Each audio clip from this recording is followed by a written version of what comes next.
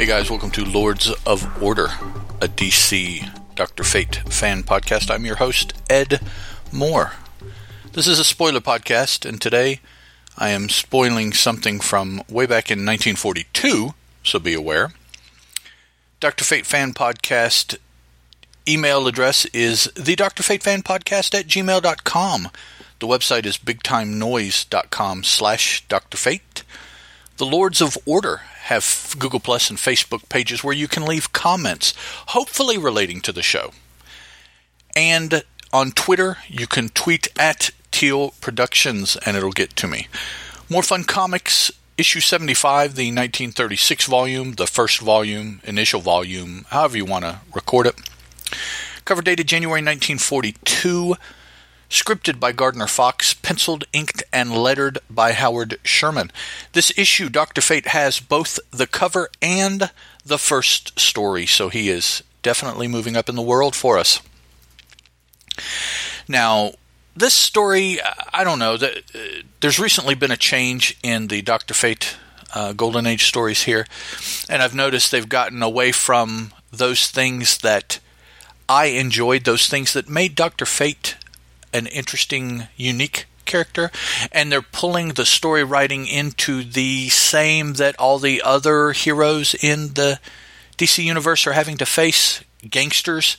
And not only that, but there's been a change in the dialogue that is now just banter and just mindless, corny banter, and that's so. But that's part of the golden. That's what makes the Golden Age the Golden Age. Either way, we start out here with our narrator telling us, "A man's life hangs in the balance." Do you like my narrator voice? Okay, let me try that again. The scales of justice as Dr. Fate, man of mystery and magic, fights against time's relentless stride to prove a condemned man's innocence of the crimes for which he dies. Okay. Regular voice now. We have kind of a multi-level page here. It's like the entire page is one panel, okay? And then superimposed is a circle in the lower left with two squares on the right-hand side, bottom and middle. So all the way up the top and halfway down on the left-hand side, you can definitely see this one-page panel. And it's Dr. Fate fighting someone in a dish, like a eating dish, plates and such, store, maybe, or a warehouse or something like that, because they're fighting amongst dishes and some of the dishes are breaking. However, that is not where the story starts. We do see that later on in the story. But our story starts with Inza telling us as the narrator, but she is saying it, that a friend of hers has been accused of a crime and she needs to get Dr. Fate to help. And then we see the actual happenings. So we have this panel of what's going to happen in the story. And then we have Inza kind of as a super narrator. Okay, not the narrator of the story, but she is narrating over the narration in her own little circle down here. But then the story starts when Inza is visiting the state penitentiary and talking to her friend Bert, who is imprisoned because he's been accused and apparently found guilty of killing someone, and he is to die at midnight that day. I assume this is happening in the evening because they make great emphasis of, well, there's not very much time. So after speaking to him, finding out his plight, she goes outside and uses thought transference. And in order to activate this thought transference, she has to put her hands up next to her face. I don't know if the sound changed because I apologize. I'm putting my hands up to my face like she is. Like you guys can see this, but there you go. And she's holding her hands on either side of her head and she's thinking and thus transferring her thoughts in a manner by which hopefully Dr. Fate will be able to pick up, which lo and behold he does in his lonely Salem Tower. Although right now he's Kent Nelson. He's not Dr. Fate yet because he's just chilling. And he recognizes Inza is trying thought wave telepathy. She's in trouble. Now, if there's a difference between thought transference and thought wave telepathy, I don't know. But They use both of those interchangeably, apparently. So he changes into Dr. Fate, still with the half helm, okay, just down to his nose. It goes to her. She fills him in, tells him that, time is short. He's supposed to die this weekend, this evening, midnight, end of the day. So he says, okay, well, I'll go in and find out, but they probably won't let me go see him as Dr. Fate, so I'll have to go in invisible. The narrator tells us, turning the energy of his body into immaterial form, he phases through solid walls, but he's also invisible because he passes a guard. Guard never notices. And then he just appears in this guy's cell. And Fate tells him, after he stutters, "Who are you?" "Inza Saunders sent me. I came to aid you. Be brief and prove your innocence to me, and I'll see what I can do." So this guy, and I apologize, I have already forgotten his name. Let me go here. Bert. Bert tells him the story, at the very least, from his point of view. Now, here's a condemned man. I'm not sure how you can assume that this is the truthful story, but this is his point of view, Bert's point of view. So he tells Dr. Fate that he writes detective novels, and he thought a cool way to get better information about the things that he writes about is to hang out with experienced gangsters. So he goes to a tavern to meet with Dude, a big-time crook. And that's his name, D-U-D-E, apparently, Dude. So he goes to meet him, convinces him to let him hang out, and he tells him,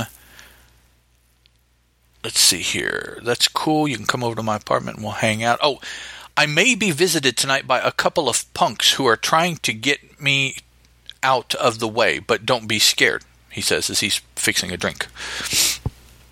Bert says, okay, cool, that'll, I'll be able to write about that too, that's cool. And starts sipping a drink and becomes very drowsy, like he's been drugged. Notices that Dude isn't there, and somebody comes in, barges into the room and says, "Hey, Yus, where's that boss of yours, the Dude?" Sorry, that's the best voice I can come up with that.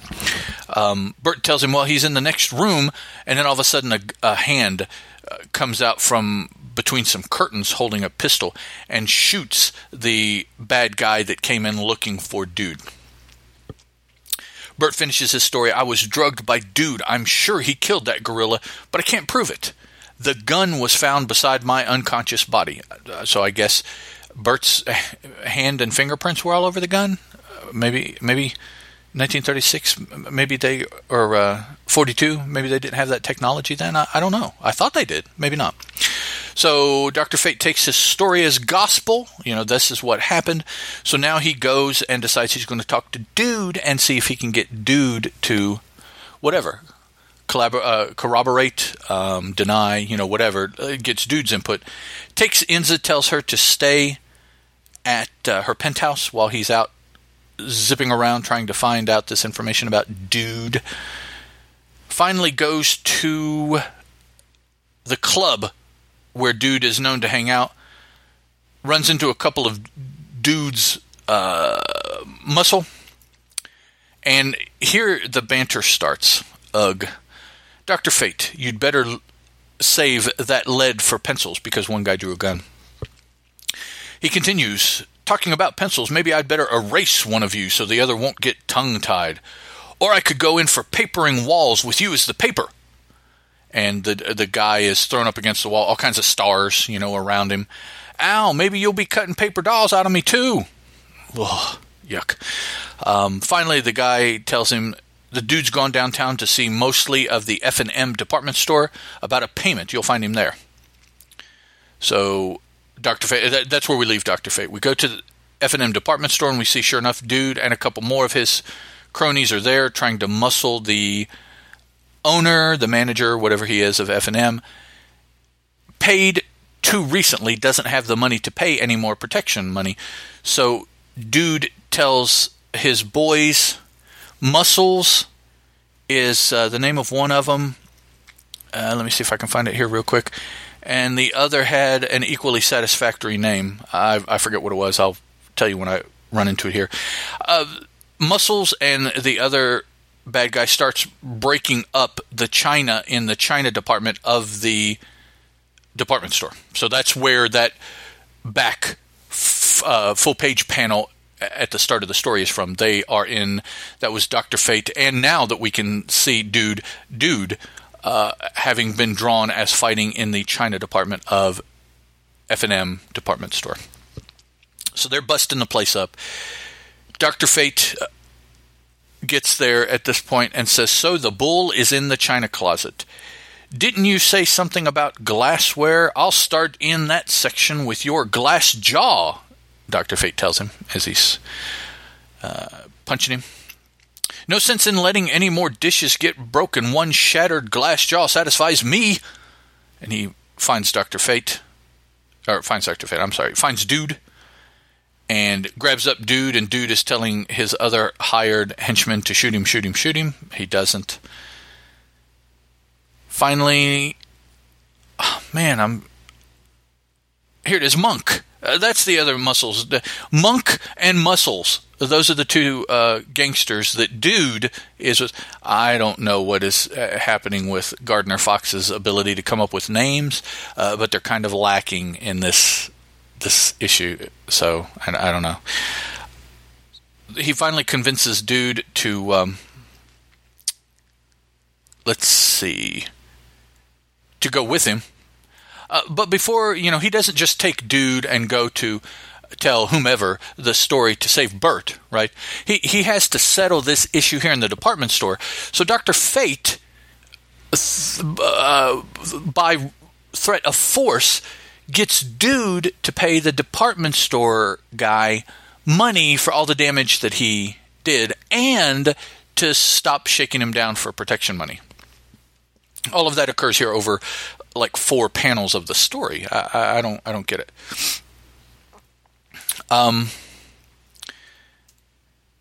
Let's see. Something happens that confuses me.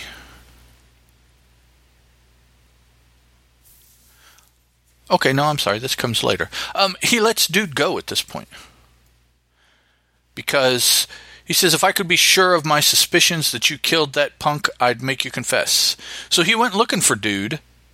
He didn't question him or anything, made him pay for the damages that he did, and then let him go. So Dude and Monk and Muscles head back to Dude's hideout. They set a trap in case Dr. Fate happens to show up. It's a noose connected to the top of the door. Dude then goes to his half-hour sun lamp treatment. And we see that he puts on a wristwatch. Now, Bert told Dr. Fate, apparently, now he didn't tell him, but Dr. Fate is talking about this, and we can see from the picture that supposedly or apparently was what Dude was describing to Dr. Fate he had seen. The hand holding the pistol wore a wristwatch. Now, the reason why Dr. Fate doesn't already know definitively that it was Dude is because Dude does not wear wristwatches because he's allergic to them. So it couldn't have been Dude as far as he knows, because this guy he's looking for wore a wristwatch. Well, now we see Dude does at times wear a wristwatch because he puts one on and then he goes for his sun lamp treatment. Now he wears the watch to time because he's only supposed to be there 30 minutes. And of course, when you tan with a wristwatch and you take the wristwatch off, what do you have? Yeah, you have the mark. That will be the telltale sign here in a bit. So he's sunning himself, Dude is. He sent out henchmen to locate Dr. Fate to draw him into the trap. And among the henchmen are Monk and Muscles. And they do indeed encounter Dr. Fate. They run back to the hideout, drawing Dr. Fate to the hideout. And just as another unnamed henchman, this is not Monk or Muscles, is about to run through the door into Dude's, shall we say, apartment, suite, whatever it is here, he ducks, and Dr. Fate, because he can't stop himself flying, goes through the door and gets his head caught in the noose. And because he's going so fast, the noose pulls up too tightly, and he can't get it out from around his throat. And as he's struggling, Dr. Fate is, we see, because his momentum, once he got hooked in the noose, carried him out, like, say, away from the door. He starts swinging back, and as he's swinging back, the muscle dude that lured him there walks in, and the collision of the two gives Dr. Fate enough give in the noose to pull it off his neck. He then grabs up that guy, throws him to the side, goes after Dude. Here we see some more banter from Fate. As Shakespeare said, empty things sure make the most noise, as Dude slams up against the wall. Yeah, okay. Dude makes a run, makes a break for it, tries to get outside. Dr. Fate grabs him up and grabs him by the hand, and it's at this point that he sees the line on here that is the mark of the watch and the tanning that Dude has undergone.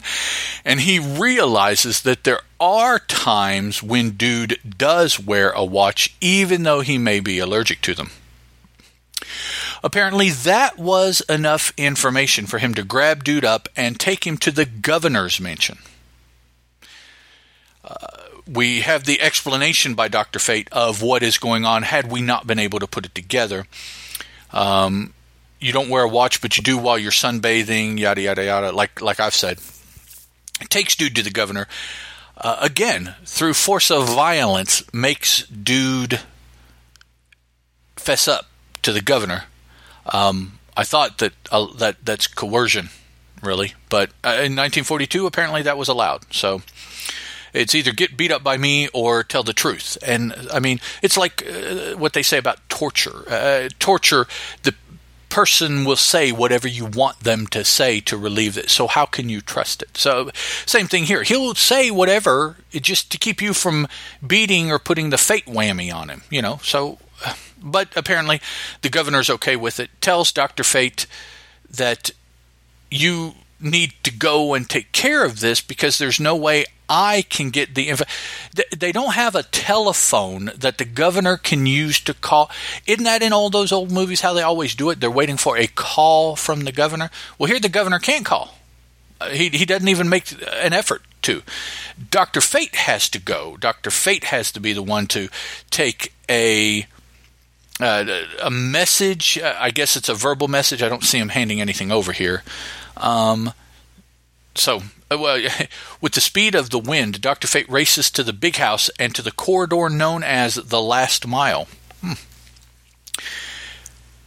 Gets Bert off. Bert collapses in shock. He faints, and the guards here say he's caved in. The shock was too much for him. He sure looks in bad shape. And Dr. Fate responds, you ought to see the dude. Oh. And that's the end of this encounter with Dr. Fate and the gangsters in 1942. That was kind of, yeah. It's okay. It has its moments. There's a lot about the story that makes it Golden Age, and I dig that. It just, I don't know. There at this point, even there's just so much more you can do with Dr. Fate. Please do it, and it'll come. All right. Before I go, I want to give some feedback here. Respond to some feedback that Michael Atchison left as a message to the Lords of Order Facebook page. Michael, I hope this is okay that I do this because of the method you used to convey the message. I don't believe there was anything in here that you didn't want out.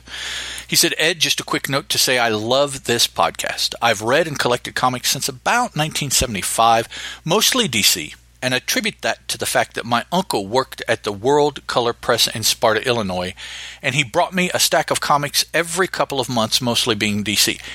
Damn, how cool would that be, man, to have somebody like that connected? Wow. I have a special affinity for the Earth 2 heroes, at least the Golden Age versions, including Dr. Fate. I look forward to your episodes and thank you for them. Do you have any recommendations for comics-related podcasts in the same vein as yours, those that review and relate an issue at a time? Thanks, Mike. And I did respond, gave him some suggestions for podcasts, so And he did. I know that he got it because he responded back, thanks for the recommendation. So thank you, Michael, for the feedback. I'm glad you're enjoying the show. Been on a little bit of a holiday break, trying to get it back on track here for the next little bit. With that in mind, to let everybody know, episode 58, the next episode, should be More Fun Comics, issue 76, as we continue our, as far as I can tell, chronological detailing of Dr. Fate's adventures. So every now and then we'll have much, much newer books tell a story about Dr. Fate placed in time with these older books. So I've talked about All-Star Squadron and some minis and some one-shots and things like that were published much more recently than 1942, but talking about his chronological adventures, the list that I refer to seems to feel that it fits in there best. So, More Fun Comics, issue 76. Next time we get together, talk to you guys then. Lords of Order is a Teal production, and as such is licensed under a Creative Commons Attribution, Non-Commercial, Non-Derivative 3.0 Unported license.